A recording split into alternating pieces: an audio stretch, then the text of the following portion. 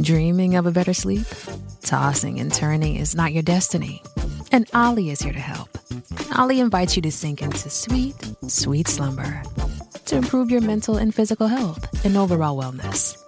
More than just melatonin, Ollie's ingredients help you unwind your mind for a delightfully dreamy drift off. Sleep is on the way at Ollie.com. That's OLLY.com.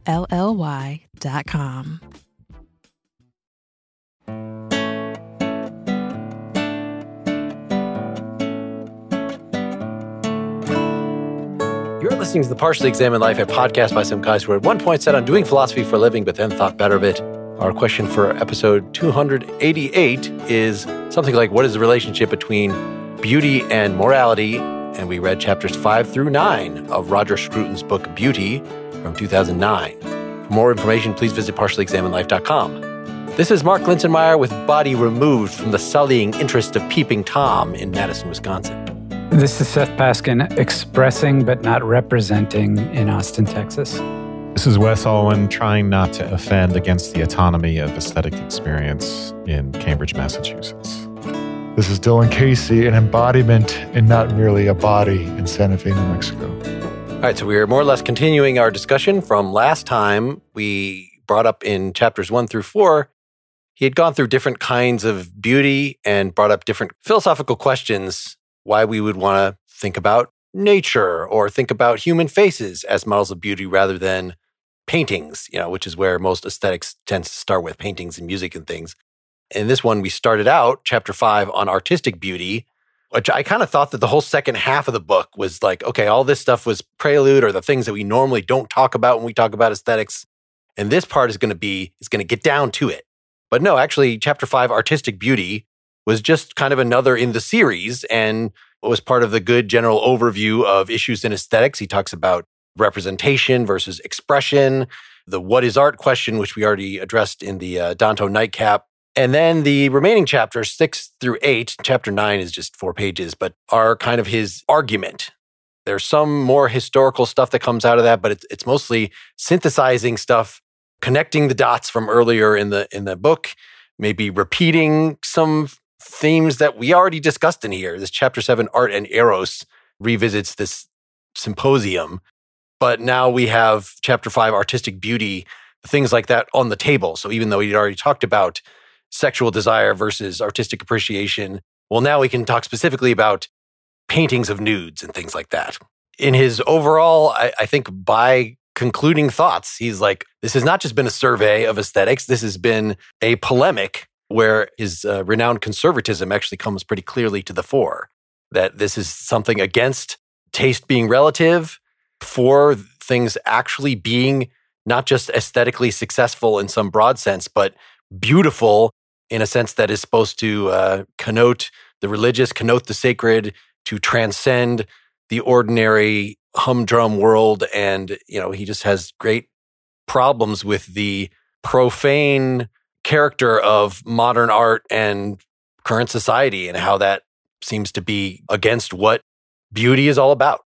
He ends by telling us that he hasn't told us what beauty is, and just that he's rejected one view and ignored a lot of others. And the one he rejects is the Neoplatonist view, and the others are, he doesn't discuss certain classic theories like Hutchinson's unity and variety thesis. And he also doesn't, try to give us necessary and sufficient properties for beauty. But, he does focus on this idea of our disinterested, empathetic attention on the individual.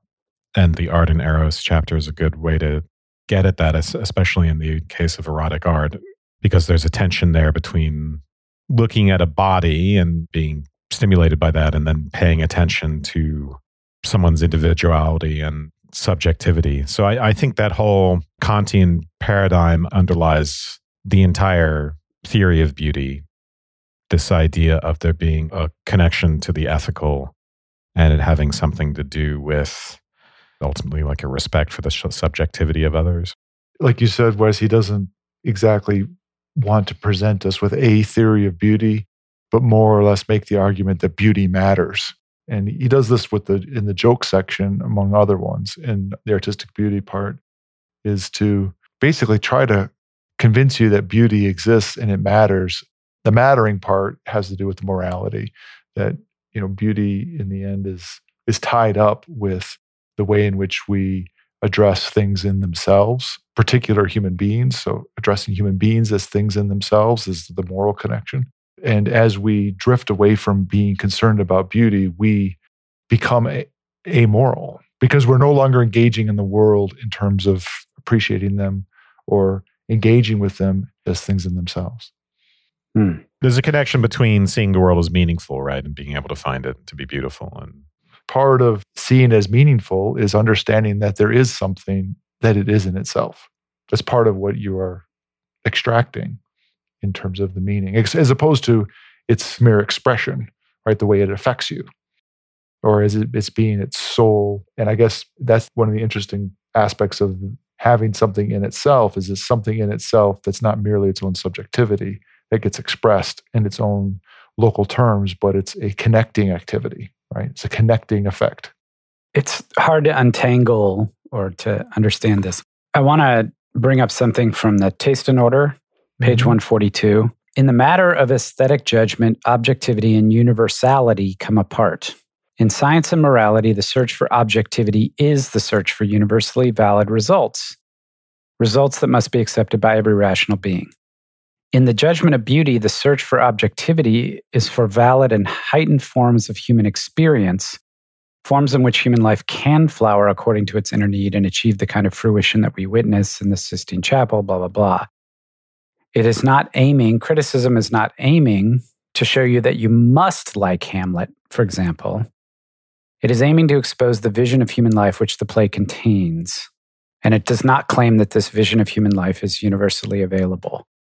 So there's something that connects the notion of transcendence for him with the notion of value in itself. There's some relation between acknowledging subjectivity and also simultaneously transcending that into the universal, which makes aesthetic judgment what it is, I guess I should say. And the connection between what Dylan was saying and what this passage is saying is something that I'm not entirely clear I've puzzled out.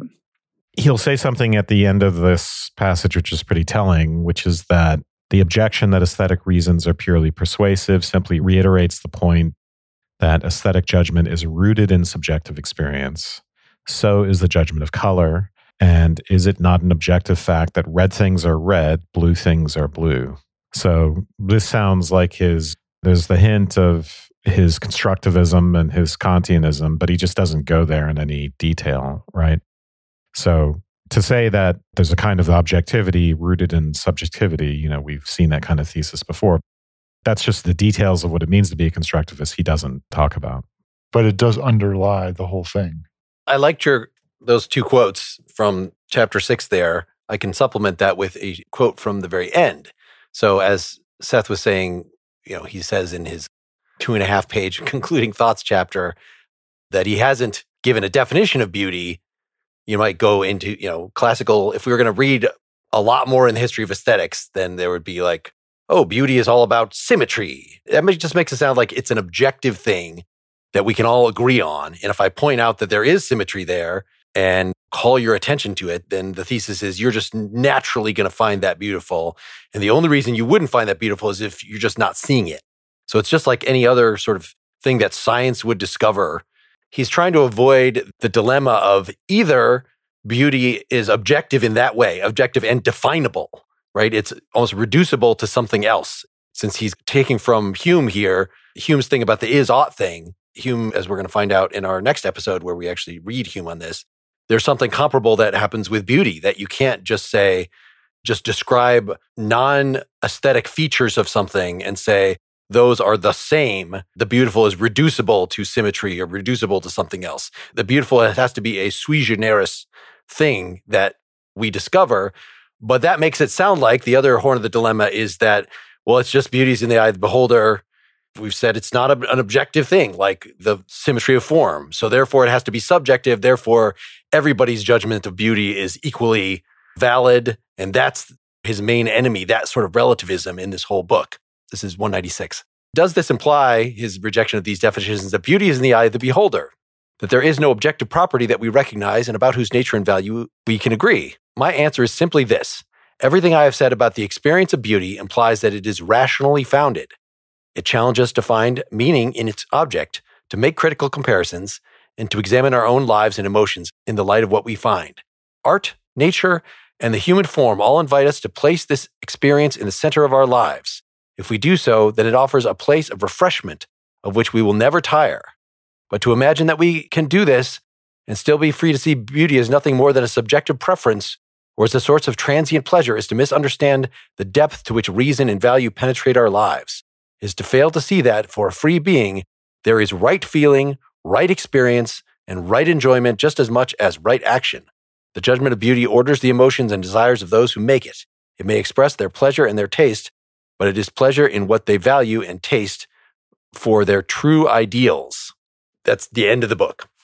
There's a section right before the one that Seth was reading from called The Search for Objectivity. In this, he gives us the same sort of, these ideas, again, they're a little bit in tension with each other and he doesn't explain it, but, he'll say that if we ask the question of whether there are these kind of universal standards of beauty that are persuasive to all rational beings, we can point to a lot of considerations to the contrary, just the fact that cultural contexts are not universal. And making aesthetic judgments about different cultural products really requires being plugged into that culture, right? You got to understand the conventions, you got to understand the illusions, you got to be able to really understand the aesthetic object by its own standard, or by the standards of the culture. And what he'll say is, no matter what kind of argument a critic makes about whether a work of art is aesthetically successful, you can reject that argument in a way that you can't reject scientific and ethical arguments. Like you're just free to say, yeah, I still don't see it. You're trying to convince me that Wild Strawberries is a great film, but I just don't see it. And then there's nothing that the critic can say to that. And then finally, because of the element of play in art, if we were to talk about rules and precepts and symmetry and order and all that stuff, you have to say, well, actually, the rules are there to be transcended.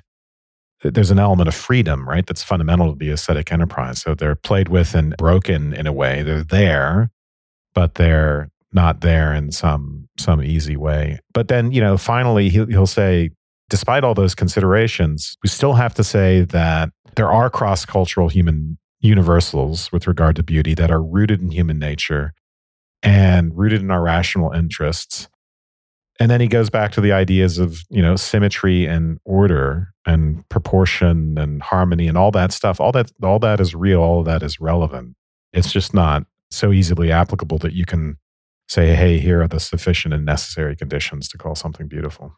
Right. They're not prescriptive, which I think is, we got from Santayana before on our episode on that, is like, you can come up with all these rules after the fact. You look at great art and say, oh, that I see, this is what makes this art so effective for me. But you can't then say, now I've developed the rules for what makes great art. Let's apply that to new cases. Like you're always going to have to judge cases on their own merits, so to speak. And this is in direct alignment with Scruton's emphasis on the contemplative nature of the engagement of beauty and art. It's a cognitive interaction.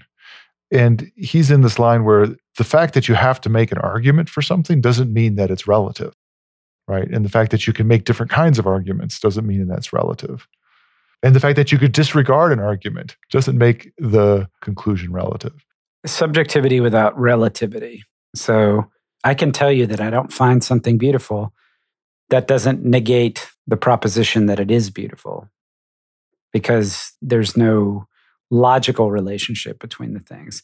And we could listen to you debate, right, someone about that. And, you give a great argument about why something is beautiful and someone else not so great an argument, or they just say, I don't see it. You could say, well, the average audience is going to understand that you're a good critic and the other person isn't, even if they don't see it. This is what brings me back then to this question of objectivity and universality. So the mechanics of how this would work are really interesting to me, because the claim that he's making about objectivity versus universality is that there's a way to talk about a work of art where you claim that it essentially transcends its form transcends its medium and its form of expression to speak to some kind of, I'm using the word transcendent, I really don't know if that's the right word, but transcendent values or experience or something that you could conceivably connect to subjectively. The work is specific, but it addresses some kind of more general themes of human experience that you could potentially subjectively interact with. In his terms, that's what makes it objective. But the fact that the generality that it is speaking to isn't universally applicable. It's not a story about every single person on earth. It's a story about Willy Loman. Makes it not universal, but simultaneously, not universal just means also subjective, which means it's applicable to some people and not applicable to others. So the idea that you could be saying here something like, hey, look, this is a story that's beautiful because it expresses some truth, some more general truth about the experience that's being related by those characters. Just because you can't relate to that experience doesn't mean that it's not an objectively beautiful work, and also doesn't mean that your judgment nor my judgment that it is beautiful, your judgment that it's not, are invalidated. That doesn't strike me as totally ridiculous. I know we've been equating Scruton with Kant to some extent because he is this Kant scholar and betrays a lot of sympathy with theory. But I thought I recalled that Kant's epistemology switches those around. So color vision, for instance, is subjective, but it is universal. And so likewise, the same would apply to the artistic sense. I think it is something that goes on in each individual subjectivity. It's not something that beauty is objectively in the thing, but at the same time, affects us all the same way. And so it is, I might be actually describing Hume's view more than. Yeah, I mean, I think for Kant, right, objectivity is not about comparison to the thing in itself or what's in the thing in itself, right? So everything objective is subjective. Objects are our constructs. And when we talk about objectivity, we just mean that our application of concepts to those objects accords in some way with the way they've been constructed by us or the appearances. So, when I say something is objectively red, it doesn't, Kant's going to say the thing in itself is not red, the thing out there. But objectivity doesn't have anything to do with the thing in itself. It has to do with the correspondence between the phenomenon and judgment. So you can get a lot of mileage out of that with aesthetics because you can say, yeah, beauty is a lot like calling things red. And a lot of it, the reason why there's objectivity between us is because our cognitive faculties work the same, right? We both see things, I can say it's objectively red, and it's grounded in the fact that we both have the same types of minds and brains where we can agree on that. And the same thing with beauty. You could say there are certain fundamental things about the human mind that are the same, and the objectivity of beauty arises out of those, something fundamental about the mind, but it doesn't mean it's not objective. So then the term universal is that's not a technical term of Kant's. So we can't really say the fact that color vision is probably more like spatial intuition than it is like number and logic and things. So it's not like all rational beings are going to have the same kind of color vision. That is something that is specific to. So is that a way to say that Scruton is actually using those terms the same way Kant at least could use them, that color vision is objective, but not universal? Not every rational being would necessarily agree. And the same is going to go for judgments of beauty. Yeah, I think that sounds right. Okay. We can drill a little more into that when we actually read Hume next time. I mean, in the abstract, I like it. And I think our remaining task is sort of to give what are his supporting examples, what are his supporting concepts, because to merely say, it's not like everybody must identify with Hamlet. I just want to show that this is a legitimate, as the art critic trying to convince you that Hamlet is good, I want to show you that this is a legitimate and like deep form of life that is being exposed here. That is the kind of relativism in art that I really connect with, because it's about connecting with particular works. That your judgment that something sucks might not be that legitimate because it just means that you don't get it. Scruton thinks that he really does understand a lot of the things that he thinks sucks. And he thinks that they suck because they're violating the whole purpose of art, that there is in saying that this is a legitimate and deep form of life in Hamlet. He thinks that there are other kinds of arts that just do not admit of that kind of depth, that they are, in fact, actively anti-depth, that they, instead of making things sacred that you can contemplate them, they purposefully debase. So like that's the kind of art which I think he would, like Adorno, like some of the other snobbish figures that we've considered here, would be almost all of popular art that ends up being kitschy. It ends up, so he doesn't like pretty much anything that would be on TV and also in modern art museums, that like that democratic pseudo avant-garde spirit that has captured the Academy as far as he's concerned, as far as, the fine arts go. He gives this analysis of like, well, what the real modernists like T.S. Eliot were doing is, yes, they use weird forms like or Schoenberg, but they were actually doing it as a conservative project to put beauty back in the world. Yeah, and this is T.S. Eliot's like explicit thesis about what he was doing, his own understanding. But, it helps to, like, even before you get to the avant-garde and to profanation and all that's the desecration, just distinction between imagination and fantasy, which I kind of talked about a little bit in the last episode too. And Mark, this kind of came up in our Game of Thrones episode that we did, where basically I was arguing that, there's a difference between fantasy and daydreaming, which are essentially wish fulfillment. And they're meant to gratify, and soap operas do this, but, gratify fantasies of power or sex or violence or something like that, and something aesthetic. So for Scruton, and this is an extension, we talked about this last time, but it's an extension of this idea that the way he puts it is, it creates, quote, a distance between us and the scene it portrays, a distance sufficient to engender disinterested sympathy for the characters rather than vicarious emotions of our own. And then he gives a great example of Bergman and talks about the way the situations and characters or he puts the situations and characters in light of our own sympathetic responses to them, which is not to say that art can't be entertaining. It can be sort of hybrid, but it can't just be purely entertainment in the sense of wish fulfillment and fantasy. There has to be something of that distance. So even though he doesn't say that he gives these necessary conditions, I'd be strongly inclined to say that that's a necessary condition of the aesthetic, this kind of distance he talks about, or disinterested sympathy is the phrase he uses. Yeah, it would be core to the contemplative engagement, right? That's right in the lane of imagination and not fantasy. It doesn't give you a criterion of what's in the object. It's talking about the human mind or human psychology in a way. And I think that's the thing. You have to talk about human psychology if you really want to understand beauty. And just noting that there's a difference in the kind of engagement. And I guess, at the end, when he starts talking about profanation and Disneyification and kitsch and stuff like that, my strong sense is that it's like the problem of advertising taking over everything. It's the problem of, fantasy being the primary engagement we have rather than imagination.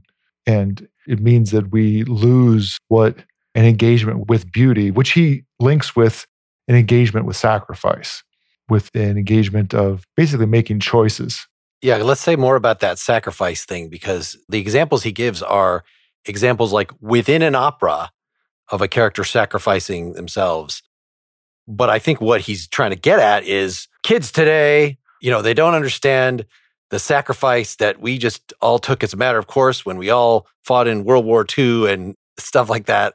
And it's true, that is something that is anathema to not just the youth of today, but the people of today, that having, at least in the West, in the US, of having a draft or just the idea of we have to sacrifice and raise taxes in order to prevent climate change or any of that kind of stuff, that sacrifice has just become something that was regarded as a value and is not anymore.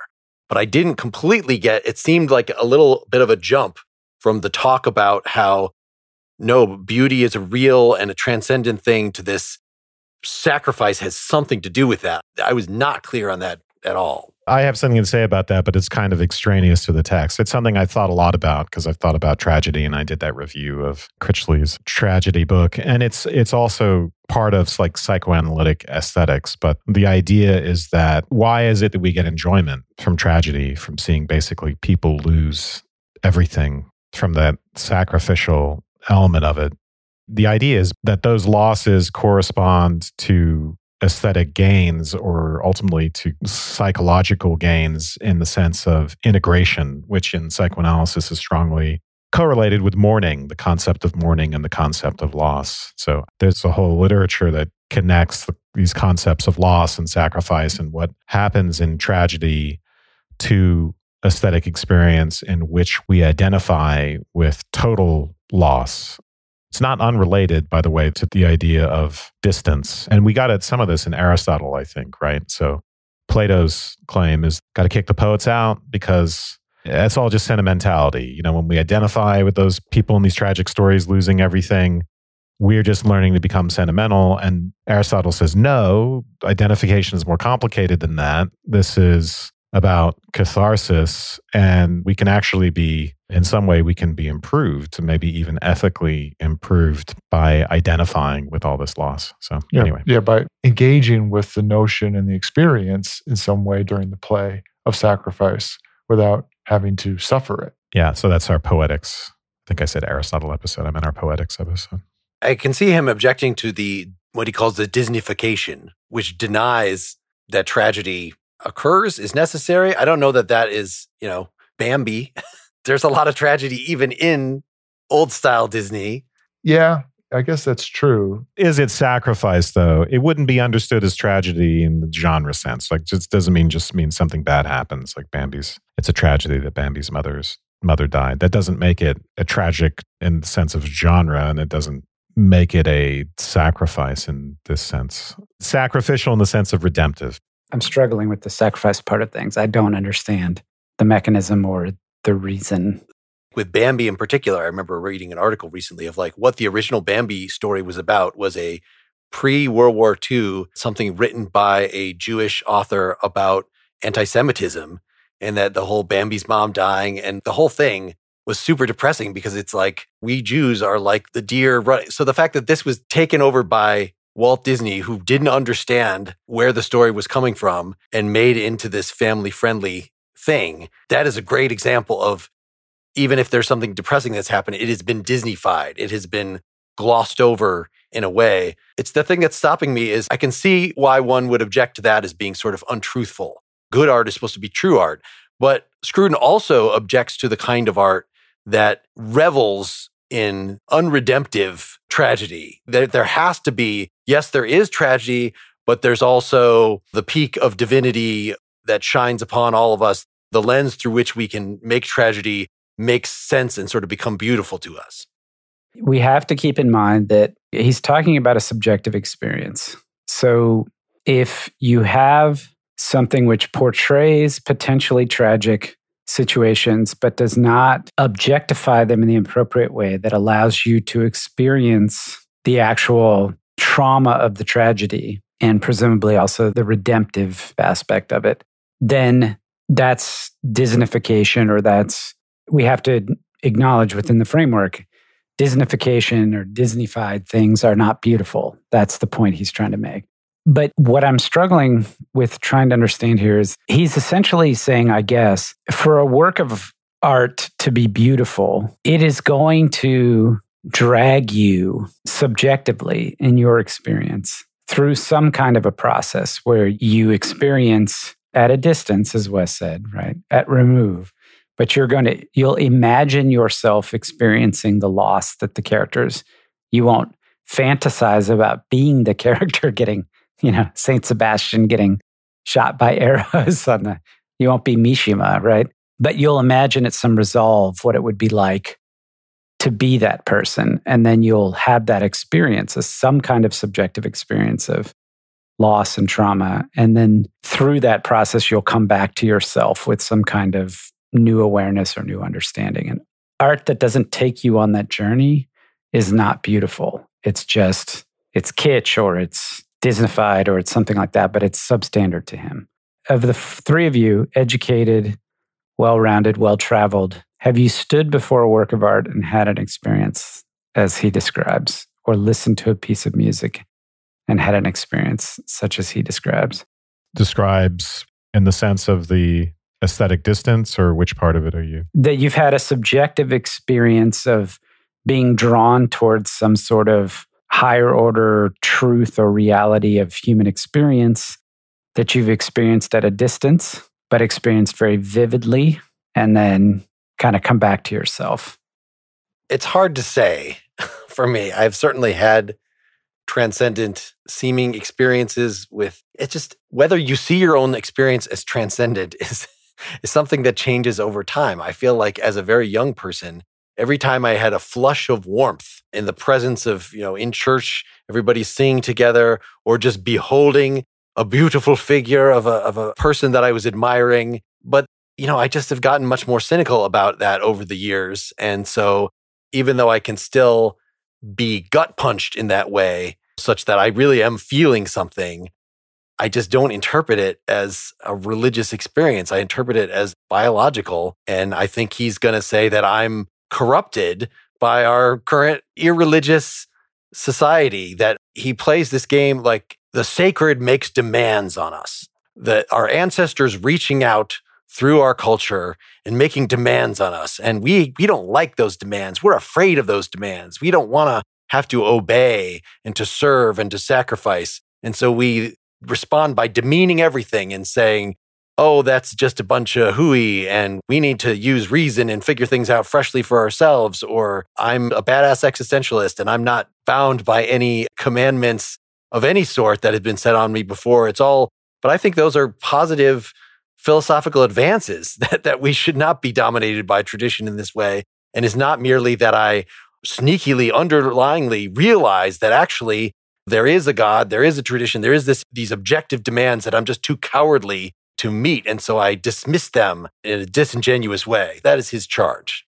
I don't think that he goes that far. I think that you're feeling sort of self-conscious and guilty about his charge in a funny way. Thou doth protest too much in a certain way. I think that he goes a certain distance that direction. He definitely sees that the experience of sacrifice is as important, but it comes down to him saying that that's at the root of deciding that life is worthwhile, that things are better than others, that life is worth living more than it's not worth living, I think. On 193, this is following in line with the kitsch thing. He says, kitsch deprives feeling of its costs and therefore of its reality. Desecration augments the cost of feeling and so frightens us away from it. The remedy for both states of mind is suggested by the thing which they deny, which is sacrifice. In opera, the deaths that occur in real tragedies are bearable to us because we see them under the aspect of sacrifice. The tragic hero is both self-sacrificed and a sacrificial victim, and the awe we feel at his death is in some way redemptive, a proof that his life was worthwhile. Love and affection between people is real only to the extent that it prepares the way for sacrifice. Sacrifice is the core of virtue and the origin of meaning and true theme of high art. Sacrifice can also be made meaningless by desecration. What that made me think of, especially in this story of modern art and the theme of sacrifice and that life becomes meaningless, it made me think of stuff I've been reading about World War I, and that the reaction of kind of modernism makes a lot of sense in the context of the utter desecration of life in the experience of soldiers and people during World War I, in which there was just kind of this maw of just absolute meaninglessness about what their lives were being given for. And that's the kind of what he means by desecration. It just annihilates what meaning there is in life. And that sacrifice amounts to meaningful giving up. And if it's not meaningful giving up, then it's just annihilation. So I'm going to try to explain my take on this whole sacrifice thing again. Maybe it'll make sense, maybe it won't. But I think of this in terms of, in the case of a tragedy, when we identify with the total loss of someone in the tragedy, it's a recapitulation, or what we're feeling is our own total loss, which we all have felt. We could even put that in Hegelian terms or Lacanian terms. It's the total loss of the intervention of the symbolic order, of the way in which the fact that we use signifiers in our self-conscious beings distances us from the real. So what's lost is the real. And then you can also put that in more Freudian terms, in terms of the loss of the object of early childhood and that attachment and the resolution of the Oedipus complex, meaning that you give that up in favor of identification. So you start, instead of being taken care of by an ideal loving caretaker, mother, whatever. You start caring about values. You start caring about morality, about aspirations, what you're going to do when you grow up. So those sorts of losses are basically associated with maturity. The idea is that the playfulness of the artist is a recapitulation of the crossing the threshold of maturity, of embracing loss for the sake of maturation.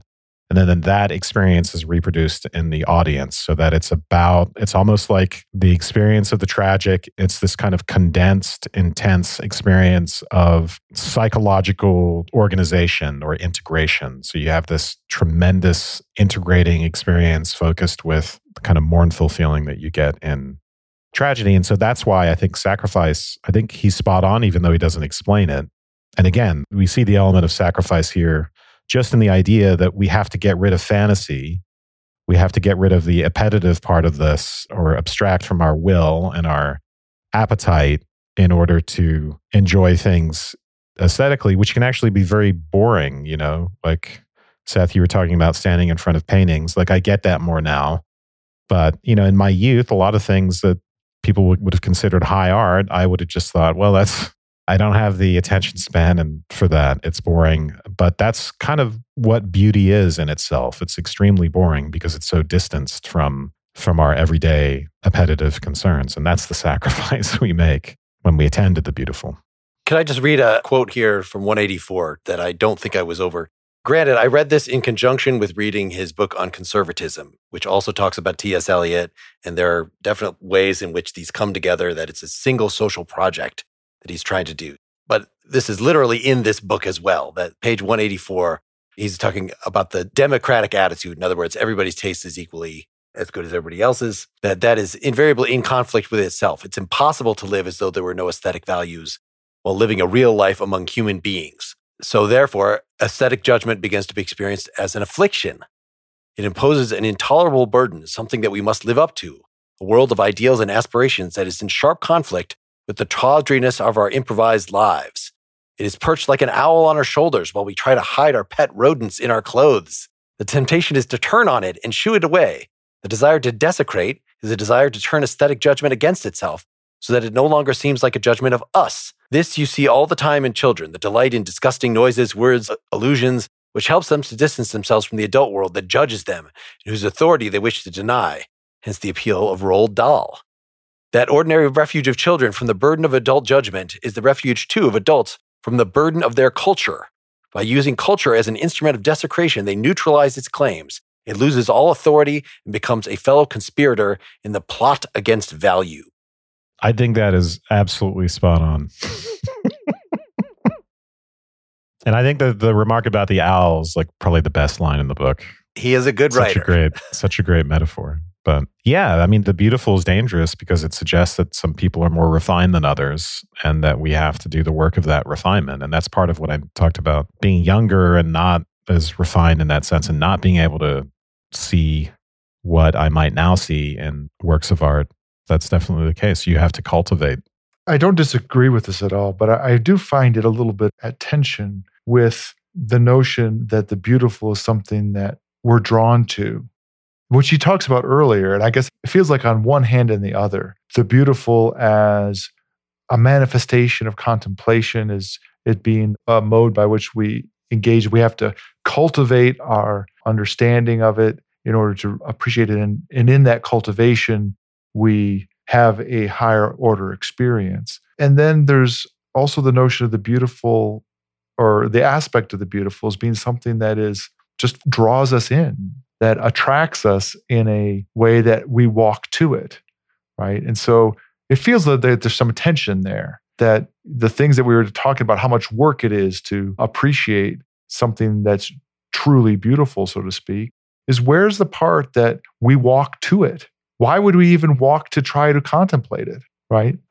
I think Wes gave a psychological answer to that. But Seth, you asked the question. Answer it yourself, whether your experiences matches phenomenologically with what he's describing as... I would have to say that much like my subjective experience with everything else, it has changed over time.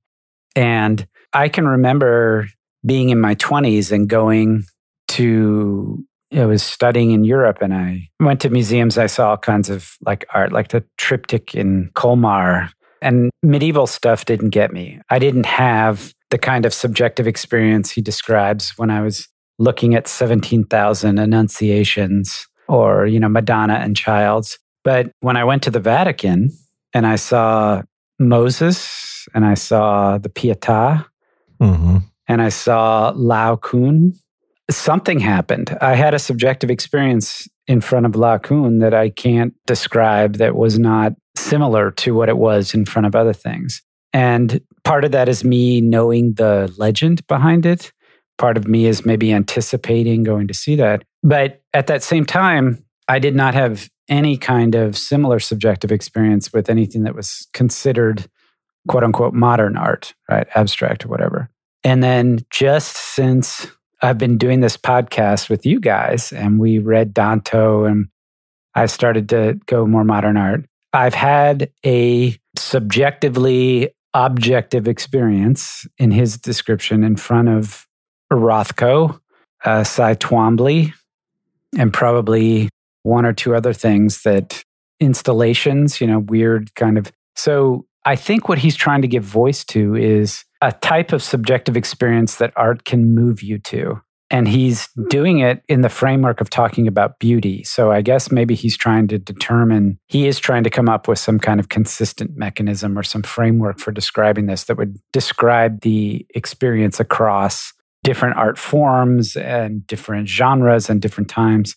But if you just think of it in terms of a work of art drawing you to experientially, not intellectually, not conceptually, not deductively, but you stand in front of a work of art and in front of it, you have a subjective experience that draws you outside of yourself. Let's just call that the sacrifice, that you're being drawn outside of yourself into something broader and more universal, as opposed to being drawn inward into a fantasy, instead using your imagination and being drawn outward and have this subjective experience that requires your imagination. I really got to say, there's something to it. There's something, I think, there. Yeah. I want to have a PEL event down here in Texas, and we'll all go to Houston, and we'll go to the Menil and the Rothko Chapel and the Cy Twombly Museum, and we'll see there's another installation there in that same place. The guy who does light installations with colored bulbs and stuff. When the last coronavirus is slain, we will. We're at B2 of Omicron B2. There's only so many more letters in the Greek alphabet, and then it becomes harmless, right? So I guess any last points to wrap up part one here? There's a lot more that we can talk about. Wes had given that his initial distinction in chapter 5 between fantasy and imagination. So talking about more of what he means by imagination as opposed to this reality addiction is another way he talks about fantasy. And there's quite a long discussion going from discussion of various nudes to pornography. And he uses pornography as sort of his test case of what a degraded view, a desecrating view of human relations is. And we've kind of already talked a little about that in our previous discussion of this, just that he sees erotic love as not love of body parts that are just replaceable. I just want boobs. Bring me any boobs. I don't care who they're attached to, but is appreciating someone, human beauty, like that their whole personhood is showing up as embodied, that is essential. They have to be in the boobs. Yes, exactly. Who the boobs are part of is very important. They're not merely replaceable boobs. So yeah, supporters can... If you want to hear us talk more about boobs, if you want, that is available in a non-pornographic way. And he also addresses in that chapter 4 some of the more classical problems about representation and expression, which he's sort of summing up different views on that and just problems with the whole idea of what to express something is. Like, because it sounds like that points at something external. And so that sounds like a form of representation that this expresses my sorrow. Well, just tell me about your sorrow in some other way. It sounds like it's just giving you information about the sorrow, but it can't be that. So that is something we can deal a little more with. And I'm sure we'll find some other points, how he relates this all to that fittingness that was the topic of the chapter right before we ended with last time, Everyday Beauty, chapter 4. So he kind of brings that back, which that sounds, from what we've said here, pretty far flung from appreciating the God dripping through into tragedy and sacrifice and all. This all sounds very elevated beyond the reach of normal everyday perception. But he really does want to ground this whole notion of beauty in, again, it being a social thing that we deal with on a moment-to-moment basis, in looking at each other's clothes and saying how we're going to communicate with each other through our clothes and with our style and how we arrange the feng shui of the furniture in the room, and just every little thing. The sense of beauty creeps in on us. So you'll hear all that in part 2. And if you want to hear that, you need to become a Partially Examined Life supporter. You already know the drill by now. Go to partiallyexaminedlife.com/support. Next time, we are going to spend one more episode on aesthetics. This book made me want to better distinguish. I've been stumbling in here even between Hume versus Kant. So I'm going to re-listen to the Kant episode. So we're reading parts of 3 essays in the internal sense theories among 18th century British aesthetics. So the famous one is Hume's On the Standard of Taste, but he had 2 predecessors that he seemed to have stolen most of his ideas from.